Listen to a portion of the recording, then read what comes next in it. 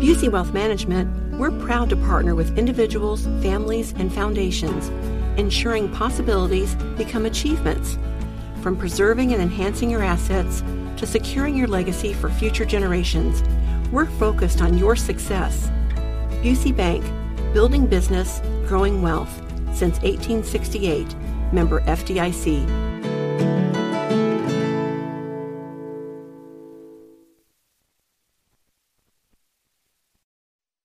Hammer and Nigel presents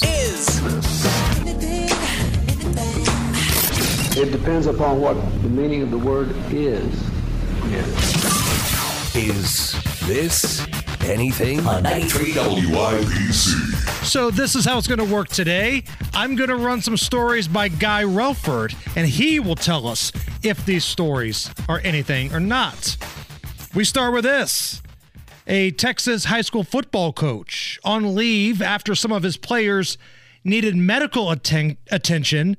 Some were hospitalized because Coach John Harrell had them do 400 push-ups during the workout. 400 of them.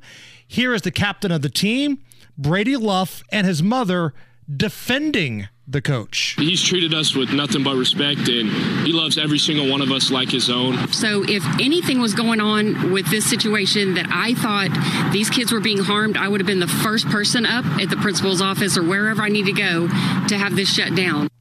Just anything? Yeah, it is something. You know, I, as you did, played high school football. And, and I think, certainly when I played, I graduated in 1976 from Carmel. I think coaches treated athletes a little differently. I think they were probably a little rougher on us physically, although we weren't the quality of athletes they have today. But even back then, I think under a different standard, a lot of coaches back then were still being influenced by, the image of Vince Lombardi and, some of these old Bear Bryant. Yeah, Bear Bryant, these tough guy coaches that, our coach used to tell us that everything is about staying low as a lineman, right? Stay low, stay low. And there were times I'd stand up a little too high during a drill, and a coach would say, south of the Mason-Dixon line, they'd hit you with a 2x4 for standing up like that, and so you just had that little bit of that mentality.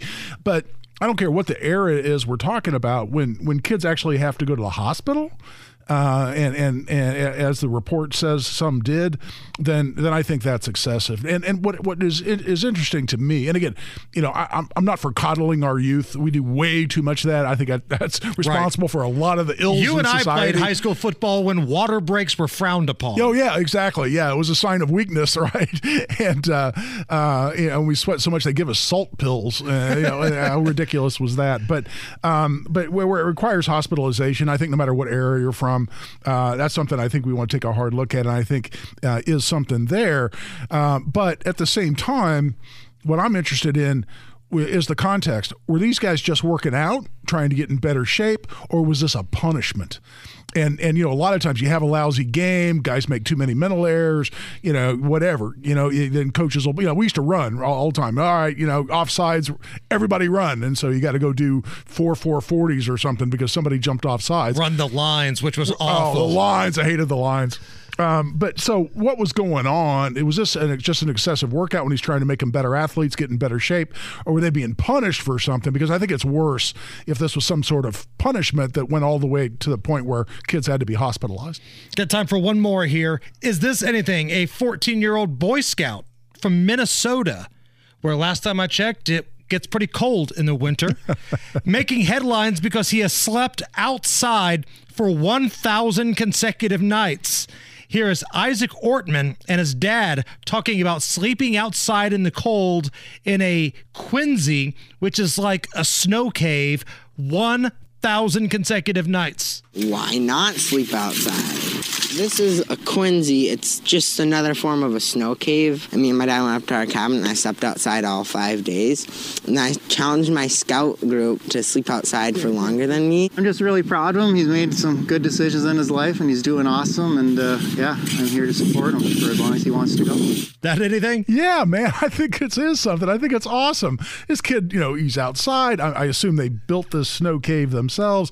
1,000 consecutive nights in Minnesota, for crying out loud. It's not like this is like Miami. This is Minnesota. Exactly. And you know what this kid's not doing? I don't know if he had electricity in his snow cave, but I'm guessing he's not sitting out there playing Xbox or, Right. I think he more than likely has more productive things to do, and particularly finding ways to keep warm. But I think it's fantastic. I think that's really neat. The kid that slept outside in Minnesota for 1,000 nights thinks those kids that had to do 400 push-ups are all wimps and wussies in Texas. Good point. It's the Hammer and Nigel Show.